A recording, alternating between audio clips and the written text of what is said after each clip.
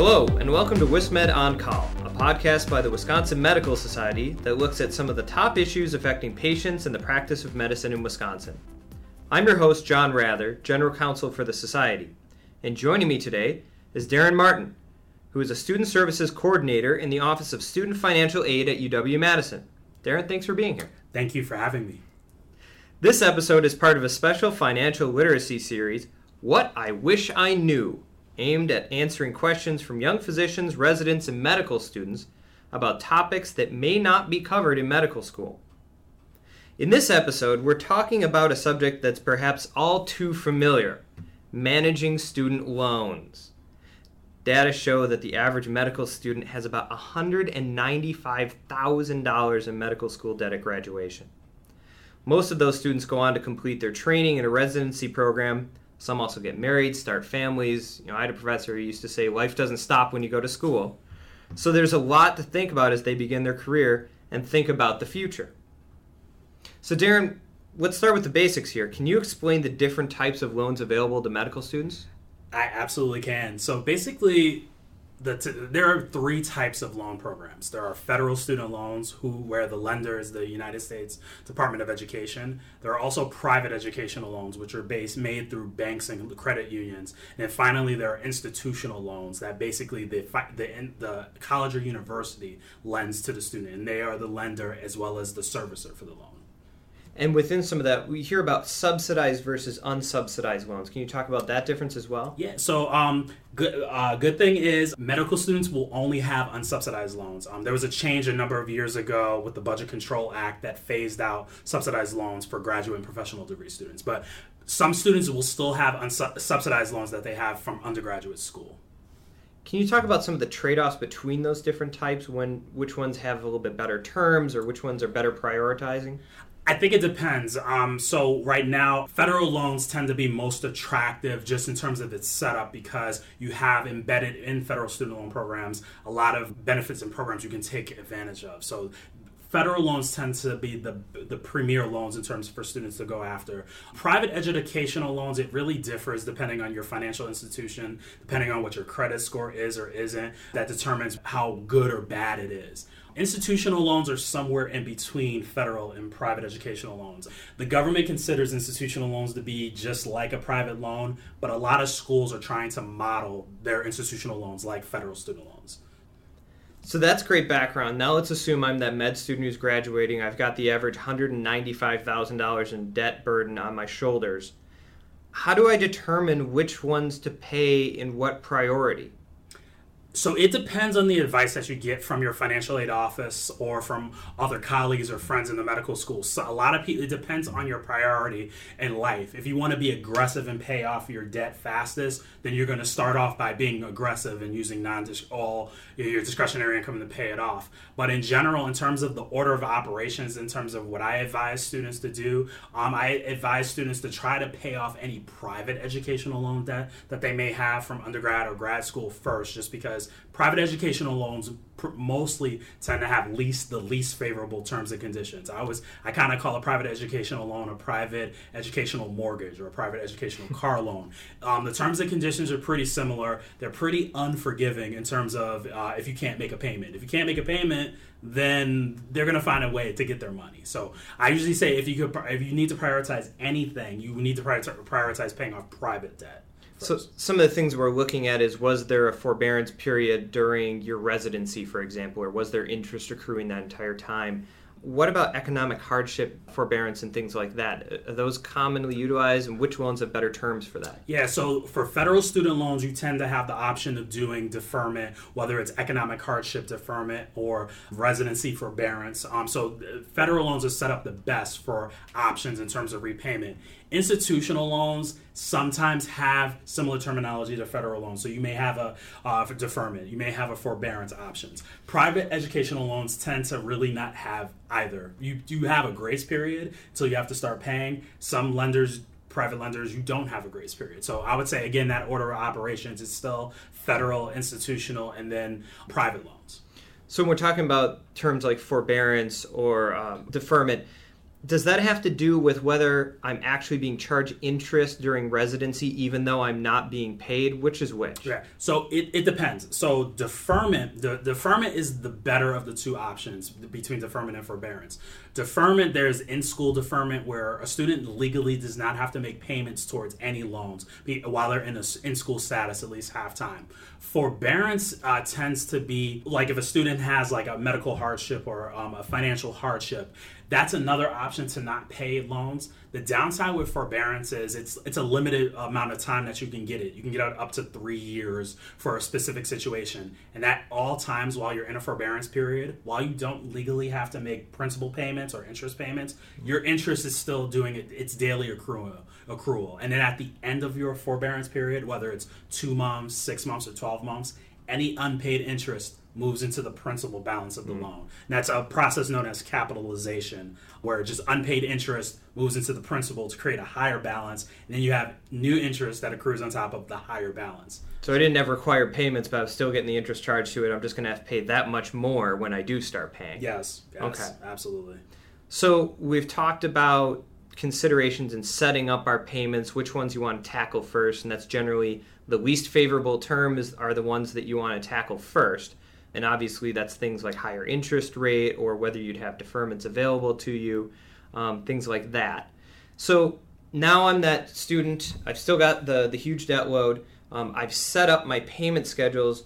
Now, what do I do to keep on top of this? How often should I be checking in? What should some of those considerations be as I'm in the repayment phase? Yeah, so a lot of students can basically set up auto pay if they wish to, just let it automatically come out of a paycheck or whatever funding source. That's usually the simplest and easiest way. So you can just effectively set it and forget it, like that old appliance commercial. But yeah, pretty much setting it and forgetting it is usually the easiest and simplest. But a lot of times students may have to interact with their loan servicer, whether it's over the phone, electronically, via their website, to just because each situation and circumstance is completely different. And so sometimes you might be fine making payments for a considerable period of time, but then need to step back or dial it back for whatever reason. And so, but again, I think auto pay tends to be the simplest, but not a lot of people would like to take advantage of auto pay. But if you do take advantage of auto pay, especially with federal loans, you sometimes can get a percentage discount when making automatic payments. And so for students who care mostly about interest rate, that is an important feature of doing auto pay.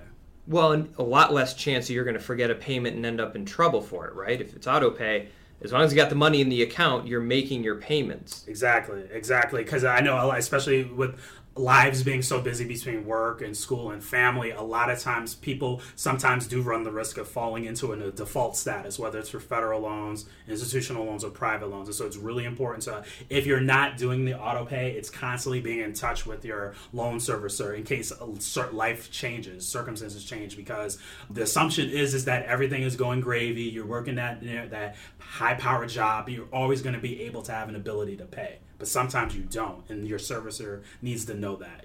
Students need to be proactive in that.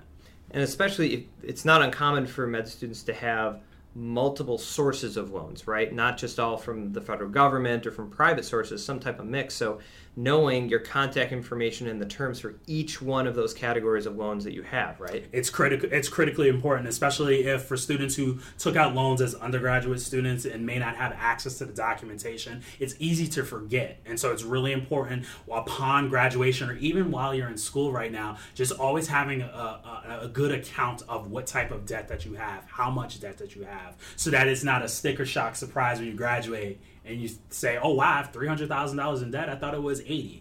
And so, yeah. So when you're juggling these different types of loans and we see interest rates change over time, what are some of the considerations that go into when and whether I should think about refinancing or consolidating these loans? Okay. So that the terms that you just brought up, refinancing versus consolidation, those have specific kind of connotations. Okay, so let's break it down. Let's start with refinance then. Yeah. Okay. So whenever you refinance your loans, you're basically refinancing any federal debt, any private educational debt, and any institutional debt.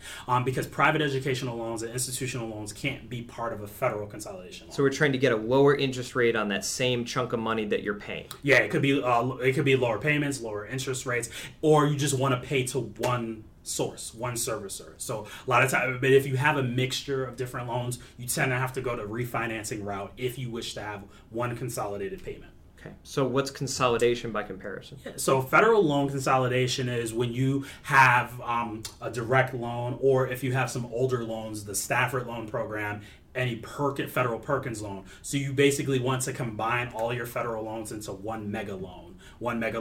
A federal consolidation loan basically takes your lowest interest rate, your highest interest rate, and it comes out with a weighted average. And so that's also attractive to some students who may have interest rates in the 8s, but also in the 3s. You want to have it weighted to be 5%. So that's a really attractive option. So how soon after I start repayment should I start to look at this? Is it a every year thing? Is it check in maybe 3 years in? When should I look at it? I would say as often as possible, because again, it depends on each individual student's situation. But I would say as a baseline, within 30 to 90 days of graduation, you want to start to you want to be knee deep in the research about whether consolidation is best for you or refinance is best for you, because everything has its benefits and its trade-offs. And also, too, another thing about loan consolidation, once your loan is consolidated into the one mega loan, any unpaid interest also gets added to that mega loan. So you may have a higher principal balance. So you're sacrificing a higher principal balance for a lower monthly payment. And so just having an understanding and awareness of what the benefits are, but also what the negative trade-offs might be. Yeah, because we think about if I'm going to refinance a house, well, there might be additional closing costs or things like that. Are there side costs associated with doing these things, or is it more just does the economics get you a better deal? Yeah, most processes of refinancing and consolidation is free. So federal loan consolidation is free. With refinancing, it does depend on the company that you're going with, the different lender. They may have certain loan fees or kind of closing fees. So people would have to do their own individual research and due diligence to see what each option offers. But these aren't small things of money we're talking about. I mean, my wife and I both have grad degrees. We have been told for years ago, talk to our local credit union about consolidating ours and seeing if we could get a lower rate. We sat on it for years, finally did it last year, and I went back and ran the numbers. It cost us a year in terms of the amount of extra time we're going to have to pay on our loans if we would just have refinanced it 5 years ago and we just waited too long. So it's important to think about this early on in your repayment schedule, right? Absolutely, because there was a point probably in the early 2000s where interest rates for federal loans got down to a rock bottom of about 2.8%. So lots of students were actually beginning to consolidate loans while they were still in school in order to lock in that rate. What their students were doing as a result, they were sacrificing their grace periods because they wanted to lock in that interest rate. So it is important to pay attention to the timing of things. It's like, so right now you can get you could get an interest rate of 6% on your loans that you take out right now, but it's just watching the trends and trying to pay attention to the different, unfortunately, market forces that are at play that may determine whether or not your interest rate is at 13% or is at like 7%. So being a savvy consumer and keeping track of this stuff could save you a lot of money. Absolutely. So we're talking about ways to kind of chip away at our debt, make it a little bit more manageable. Let's talk about kind of the larger things that can be done, not just chipping away, and that's things like loan forgiveness programs and repayment programs that physicians may have available to them through, maybe it's through service in the military or working in certain areas. Can you explain some of those options that are more the forgiveness? You don't have to repay them at all? Yeah. So that's the big one currently, the Public Service Loan Forgiveness Program. This program has been around since 2007 when President Bush at the time introduced it as a mechanism to have students who go into public service be able to have their loans forgiven after a certain period of time. So that's the main big one that most people in the public good and also certain fields understand and are aware of. That's not just doctors, though, right? I mean, that's anybody going to public service, nonprofit type work. Absolutely. Even lawyers like me could take advantage of that. Absolutely. And a lot of people are. One statistic that maybe came out a few months ago were roughly 800,000 students or former students were part of public service loan forgiveness. And so the way the program works is you have to make 120 on-time payments or 10 years effectively of payments. At the end of the 10-year period, any remaining debt is forgiven Although, so right now there's a process of roughly around 1,000 to 2,000 people who do meet the terms and conditions. But the important thing with loan forgiveness or public service loan forgiveness is while your loan is forgiven at the end of the 10-year period, it's considered then subsequently taxable income. So that's something that students need to be aware of. So like if you have $100,000 of loans forgiven at the current tax rates, you could come out with a pretty interesting bill at the end because that's now taxable income. Okay, so you have to plan for that, but still it's something to consider. Absolutely. If you know you want to be considered for something like primary care or just public service or academic research or just medical-related research, that is an important thing to consider, especially if you're not necessarily going to be a practitioner. You might be more of an academic researcher. You might be paid towards a lower end of certain pay scales. That's something to think about. So there's the public service loan program, which is available to lots of different types of people, including physicians. And then there's some programs that are more specific to physicians, like serving in underserved areas, for example. Are the terms of those any different, or are they just different qualification points? So for loan repayment programs, and so students might hear this as LRPs. Loan repayment programs basically are so they're through the National Institutes of Health for students who choose to do academic research because the country needs more academic researchers. One is through the Health Resources Service, HRSA, I believe. And so one is through HRSA for people who want to do primary care or serve in underserved areas. And then there's also programs through the United States military, through the different branches of the military, through their health profession scholarship program and loan repayment programs. And so the loan repayment programs actually can be really attractive if you're willing to commit to a certain period of service, whether it's doing a certain period of academic research or a certain period of primary care work or a certain period of military service. People aren't going to be sent abroad like on Grey's Anatomy as field medics. It could happen, but most likely you can work at the VA or you can work at Walter Reed or you can work in an administrative setting or you can choose to basically go overseas. But again, loan repayment programs are attractive for this reason. The National Institutes of Health will give you up to $35,000 a year tax-free if you commit to a period of service. And the tax-free part is really important because with public service loan forgiveness, it's taxable income. But the government will give you money, the base amount towards loan repayment, and they'll pay the tax on top of it. And so that's something I actually tend to recommend to a lot of students to at least consider. In addition to wanting to be a practitioner, definitely consider doing academic research or considering working in underserved areas because, the tax-free income, tax-free loan repayment is really, really nice. So the biggest difference being that in the public service one we talk about first, you pay your loans for 10 years and then it's at the end and you're going to have to, we said there's some tax considerations there. With this latter one, with the repayment programs, the government gives you money to pay your loans. It's not capped at the 10 years, but you don't have to pay them out of your own pocket. Exactly. And plus, two, for loan repayment programs, for most of them, you can do continuing contracts. So if you have $200,000 in debt and you wish to do work through the NIH, you can reapply through a continuing contract. So in theory, you can have your loans paid off in full by just serving a period of anywhere from 3 to 6 years of service with either NIH or any of the other programs. So that's really attractive too, to just say, wow, I can actually get this done in 3 to 4 years as opposed to 10 to 25 years. Okay. So I'm a med student who's graduating this coming year. You've got 10 seconds with me. What's the number one thing that you need to get across to me?